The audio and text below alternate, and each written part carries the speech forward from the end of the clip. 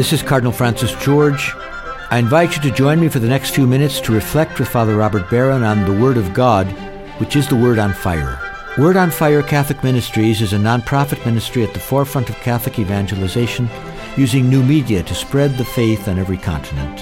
Father Barron challenges us to open our hearts to the Word on Fire, which is God's word of love for each of us. If our hearts are open, the Lord can change and transform us so that we might speak with love about the one who is love. The global benefactors of Word on Fire, with the support of the Archdiocese of Chicago, now present Word on Fire. Peace be with you. Friends, the book of Leviticus is clear and blunt on the subject of lepers. Listen, this is from our first reading for today. The one who bears the sore of leprosy shall keep his garments rent and his head bare, and shall muffle his beard.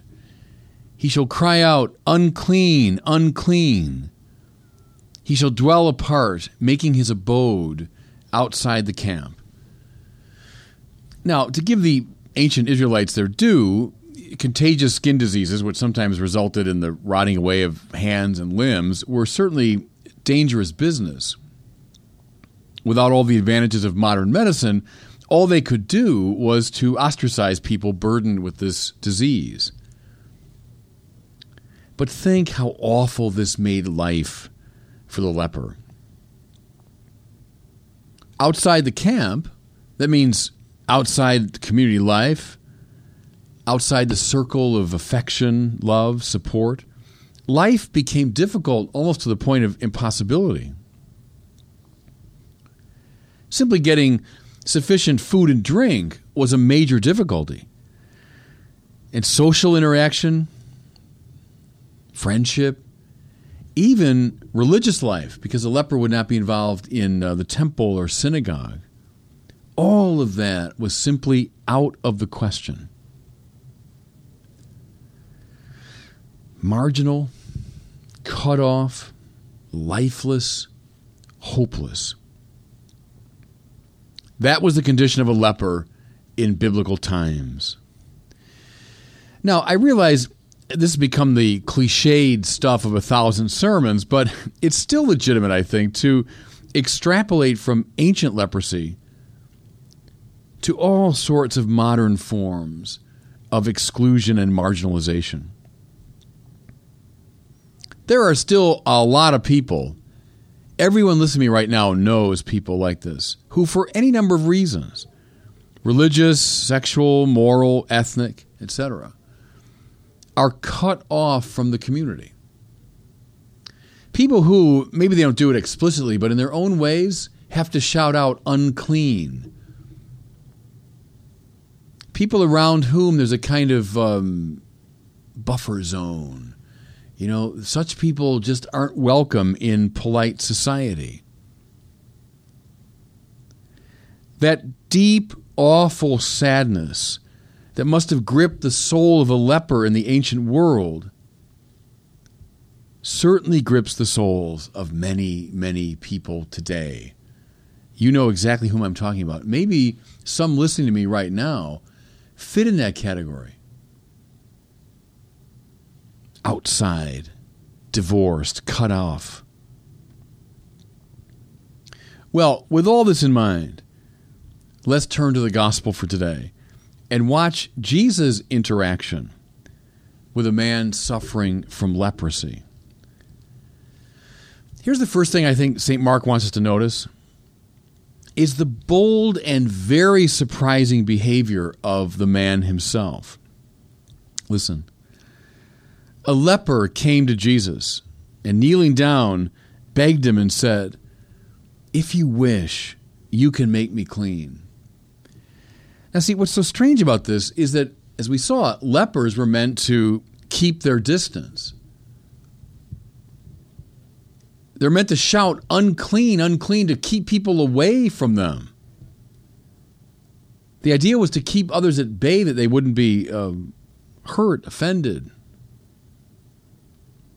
Imagine, therefore, how acute this man's suffering must have been, that he broke through these barriers and came right up to Jesus.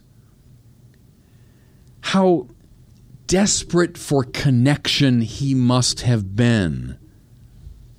There's the first thing. It's an extraordinary move. Would have shocked, scandalized, put off everybody around him. Here he reminds me a bit of blind Bartimaeus, remember, who begs the Lord, Jesus, Son of David, have pity on me. And the people tell him to be quiet. He was embarrassing himself and them, but he shouted out all the more. Here's this leper now who overcomes all these social mores, all these forms of ostracization, and he comes up to Jesus. It seems to me the Lord likes this sort of thing. I think he responds to this sort of energy. Furthermore, how he must have sensed something altogether different in Jesus. You see how, for a leper of that time to come up to anyone this way, that boldly, that unapologetically, would have been shockingly inappropriate. It would have put off almost anybody. He must have sensed something in Jesus, that Jesus would not respond to him with that lack of compassion. What was he sensing? I'll put it this way. He was sensing, now maybe inchoately, without able to say it exactly, but he was sensing that Jesus was more than simply another teacher or even another healer, but that Jesus was God in the flesh, and therefore the source of all compassion. Now I want to unpack that a little bit for you. Jesus is God in the flesh, therefore the source of all compassion. God is the power and energy that connects all things.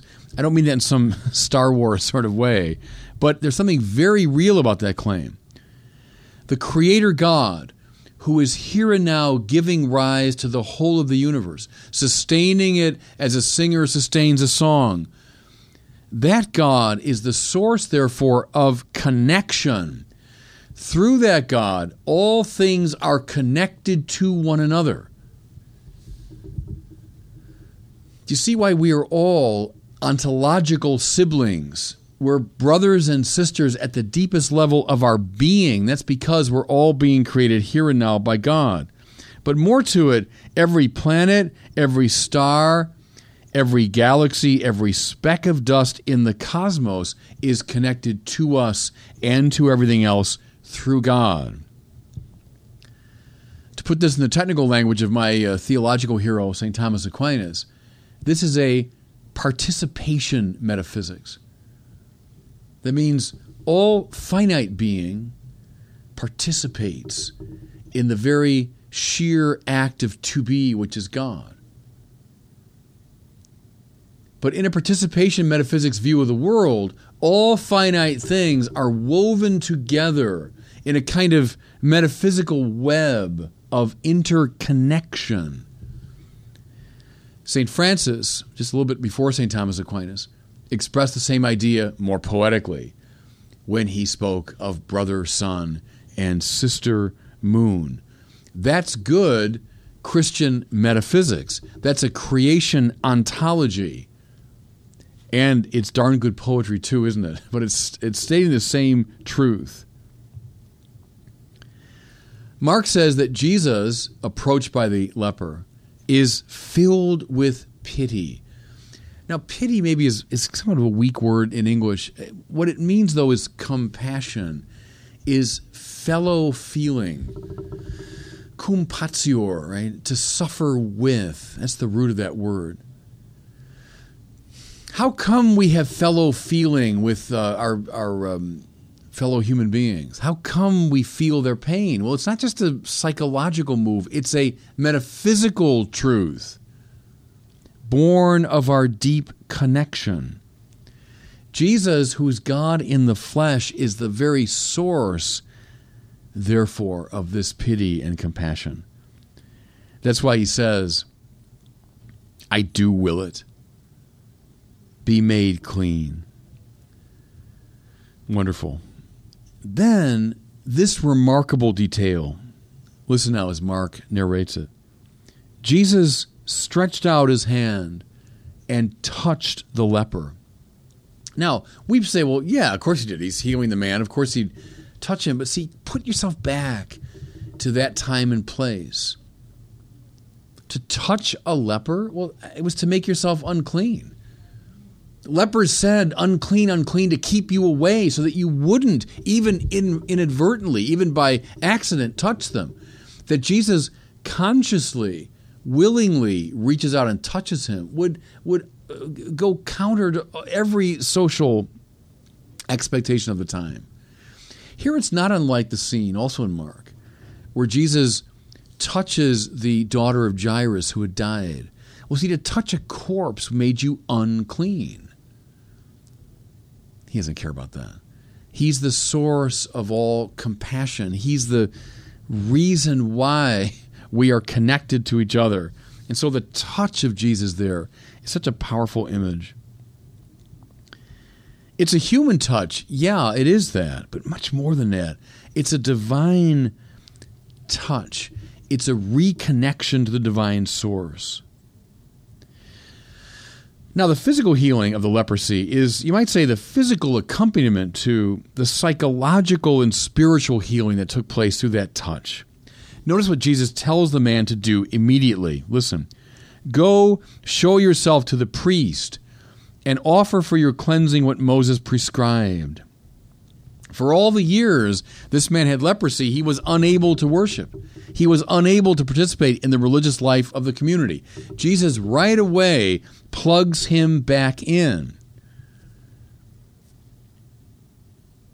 And then how wonderful, listen, the man went away and began to publicize the whole matter.